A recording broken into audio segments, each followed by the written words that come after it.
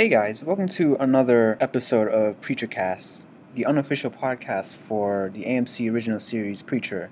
This is your host Mufson speaking. And this is Jawad. And we are not familiar with the comics, but we are here to give you a rundown of each week's episode.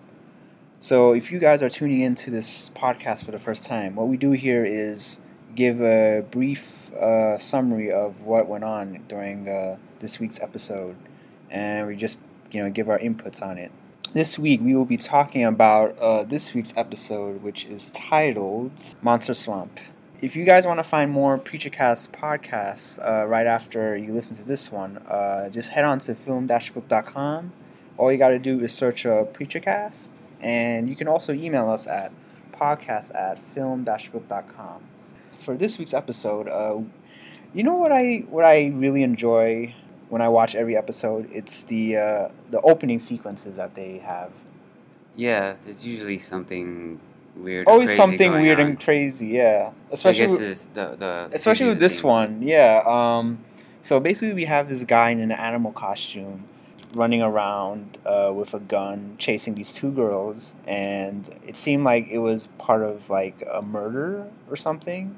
Yeah, even before that, like before they showed her, they also showed like just on the streets some people walking like strange characters. Yeah. Before they focused on her, then you see this girl sort of like running, and then you just don't know what's going on. But then all of a sudden, it's like, then it seems like she's being chased by that guy.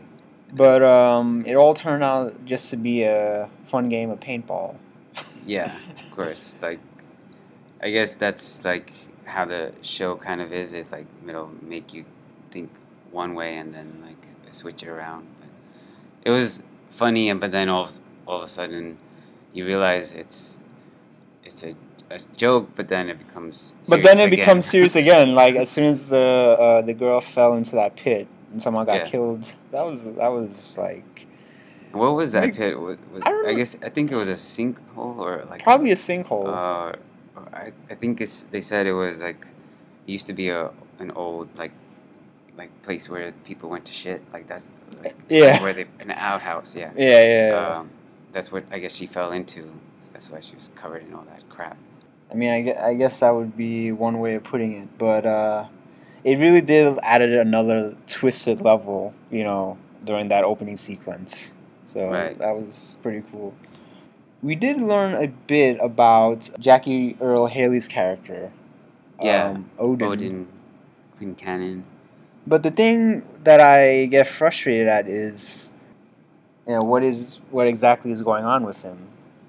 Yeah, because, it's kind of in and out, like with him and Jesse, and then, Yeah, they seem to know each other, and I didn't know if he did, but like obviously Odin Quincannon, he's like I guess the wealthy aristocrat. He has like a lot of power in that town, a lot of money. Yeah. Even above the public officials. Like, they're scared of him. Yeah, he puts me off as a scary guy. And then there was that part where we saw him pissing on someone's briefcase. Right. That was a public official, I forget. Yeah, I think so, yeah. He was trying to propose like a new Green Acres like thing, I guess something to help with the community, but Odin doesn't care for that at all, and I guess the best way for him to show that is by pissing on it. Yeah, exactly. Also, like when he was at I don't know if it was at that area where the girl fell, and they were like digging her out. He made it seem like it wasn't even a big deal, even though she's dead, and then everybody else is like, okay, I guess if he doesn't care, then we don't have to either. It's like whatever he does goes, because obviously everyone's afraid of him, but at the same time, it's like, why the heck should we care, what goes on, in this town anyway. I think the most interesting part for me was that face-to-face, that face-off with Jesse and Odin, because Jesse wanted to use his new influence to challenge Odin. Right, and I guess since Odin might be considered not just more powerful but scary to everyone.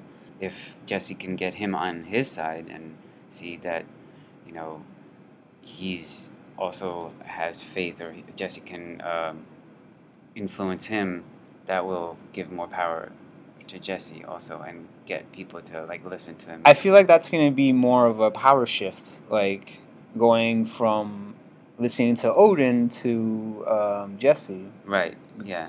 So. And I guess I don't know if this came up in comics, but for Odin we see that he's an atheist. He says that right out.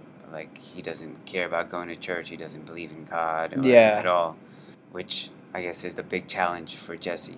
Yeah. But, that's what he has his power for. Yeah. He was pretty confident that he knew he could change it. Yeah, exactly. And then he offers him his land, his father's land. Yeah. As a way to just bring him into church, I guess. Yeah. Which I guess he was counting on, like, not having to do that, or yeah. I don't know if he still has to. I thought it was gonna be like one of those instances where, like at points he can use his abilities, but then, sometimes it probably won't work. Yeah. I thought it was gonna go in that direction, but then, I was wondering like why he didn't. He could have maybe used his power then to tell him to come to church at that time. Yeah, that's what I thought too. Like, why couldn't he just force him to come to church rather than, just try to use his land to Yeah. bring him over. But then eventually he wants. I guess he wanted to show his power in front of the people in the church, but yeah, just to get him to the church, he didn't use it. He just, he used whatever, like his land or whatever he could. Yeah. Like convince him in a real way.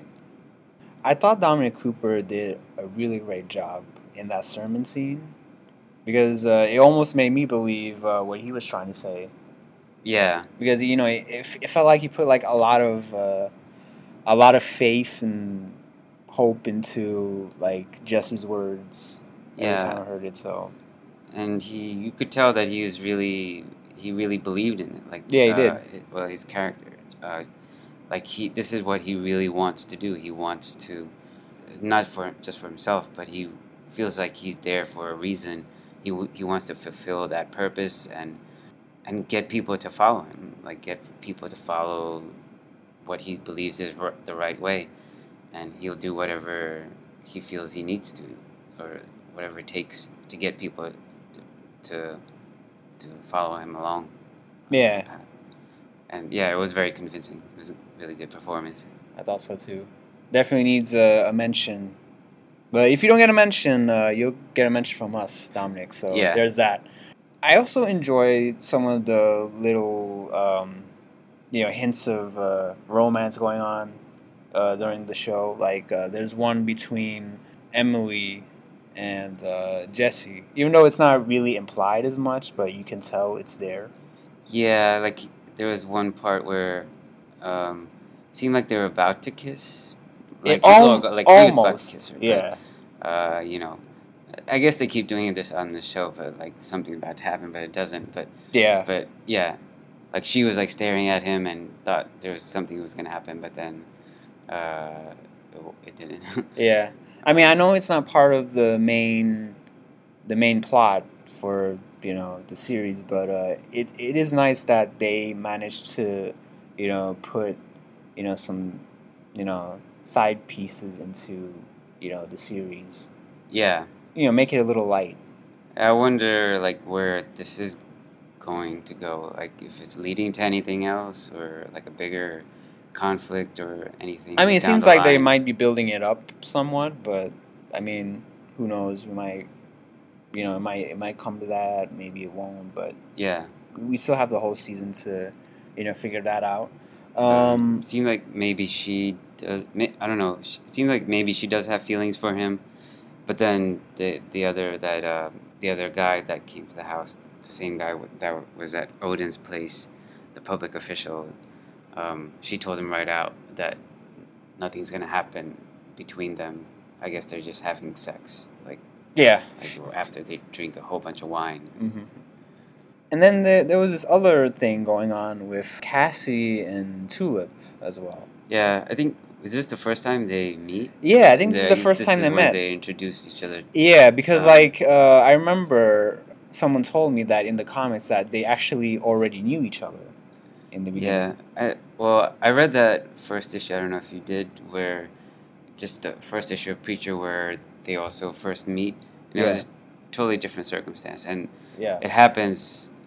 Like one of the guys at the comic book store said, like things happen, like the introductions are pretty fast, but in this show they're taking a little longer, and like now the introduction in the TV show is pretty different than theirs in the comic book, where I think in the comic book she's running from some people that, like, after an attempted assassination or a murder, they start chasing her, and then Cassidy sees them, and she helps her out and lets her get in the car.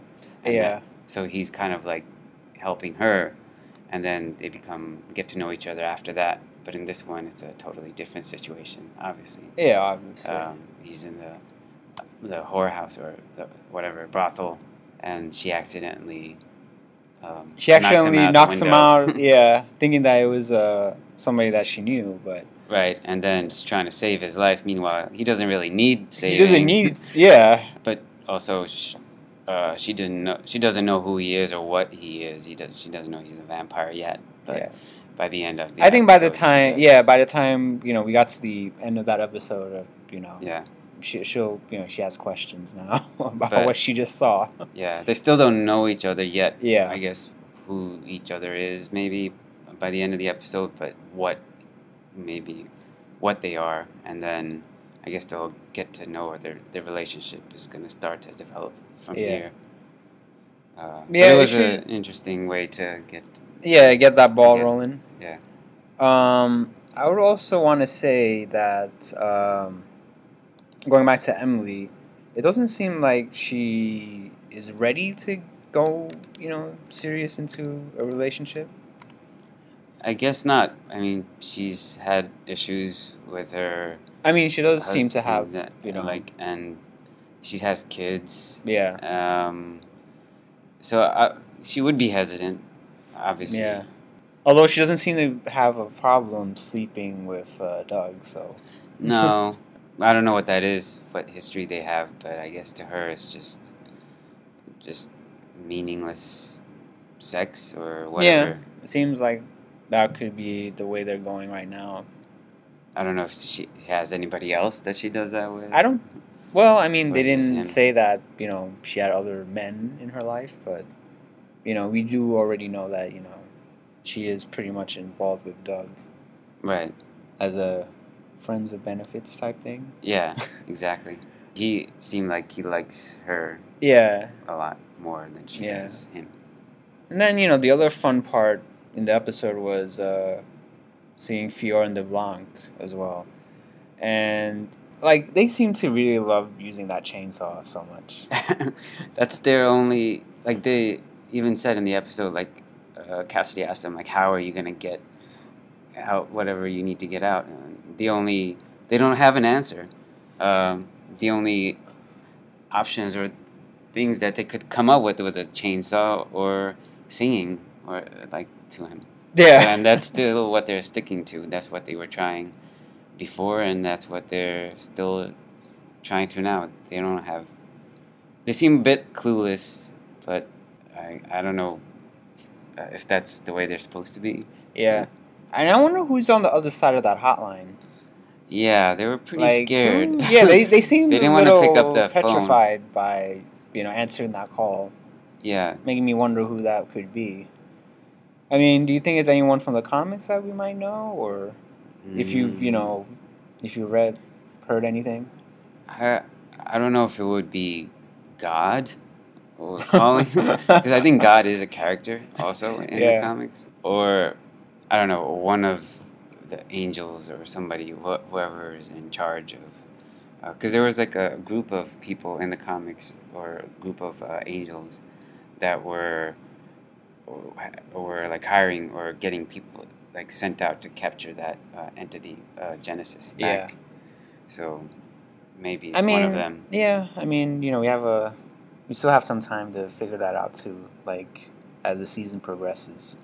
What was a little funny is, when they first see the ringing and they realize it's not their phone, It's not their it's the phone, hotel phone, or so it's a relief. But yeah, then the second time, it is their phone. it is their phone. Yeah, Um, like somebody from do they heaven's have calling. the same ringtones? Like, I guess, like, why would they both have the same ring? Or maybe it's for the purpose of the TV show, but it's Yeah, like you would think I would God would, expect or something whoever like would. uplifting, like that kind of, I mean, like that's what even I cell would. phones can have different ringtones, but like Yeah, but I those are mean, like old school, really old school phones. I yeah, guess they all both have them. yeah. I They mean, sound the sure. I mean, same. sure. It's not a way to, it's not gonna stand out. I mean, obviously it will be, but I mean, Another thing I I don't know. was wondering, like, why do they have British accents? Like, is there a reason for that? Maybe just because they're outsiders, and everyone else has a southern accent. Maybe. I But mean, they're not from like England. They're just from like heaven. it's like they're assuming that everyone from heaven has a British accent. Like, I guess so. well, anyway, I thought overall this episode really, brought in Odin into the main storyline because we didn't get to see him that much. In the flashback scene. And the flashback scenes were pretty good too. Like we got to learn a bit about Jesse's background and his father. Yeah. We see like I guess how much Jesse kind of looked up to him, and also like how much of an influence his father had in the community. And that kind of deviated from the comics, though, right? I'm not sure. Like, I don't remember. I didn't read anything about his father in the comics, but I don't think they really mentioned it that much in the comics, to be honest. But I think it definitely did go beyond that and gave a little bit of a, bit more information on Jesse. His childhood.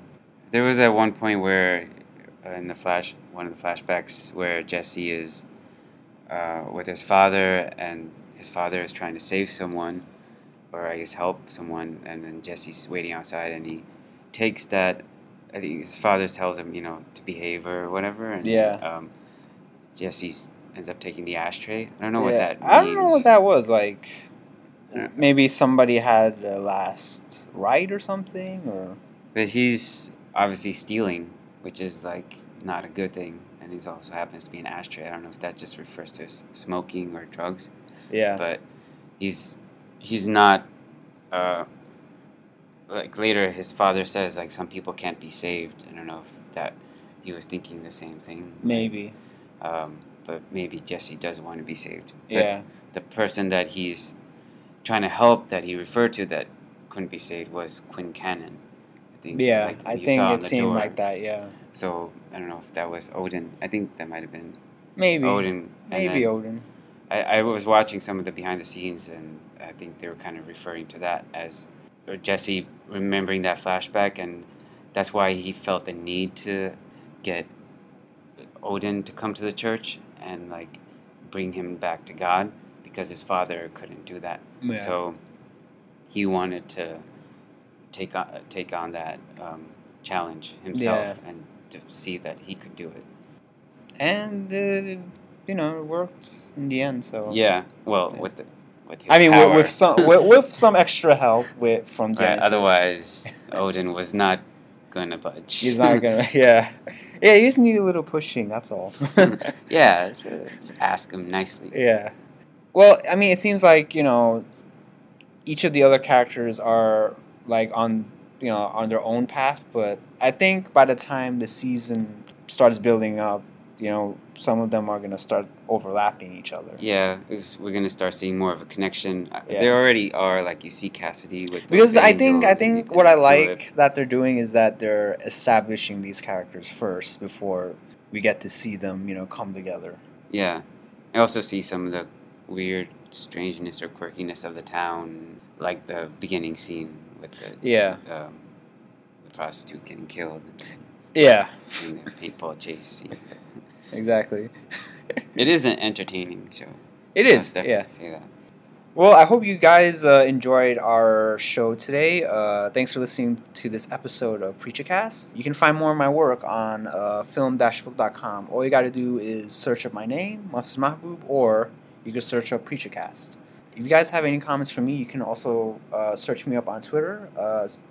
My Twitter handle is MufsinNY, and you can also check out Jawad as well. Yeah, my Twitter handle is webhead1974. And yeah, you can follow me there. Yeah. So if you guys are listening to this podcast on iTunes or another podcast service, make sure you rate and review this episode. Definitely need those 5-star ratings to keep us going. If you are also listening to this podcast on our YouTube channel, Film Book Podcast, like our video, subscribe to our channel, and even leave us a comment. So tune in next week when we review the latest episode of Preacher. Thanks for listening, guys. We'll see you next time. Thanks.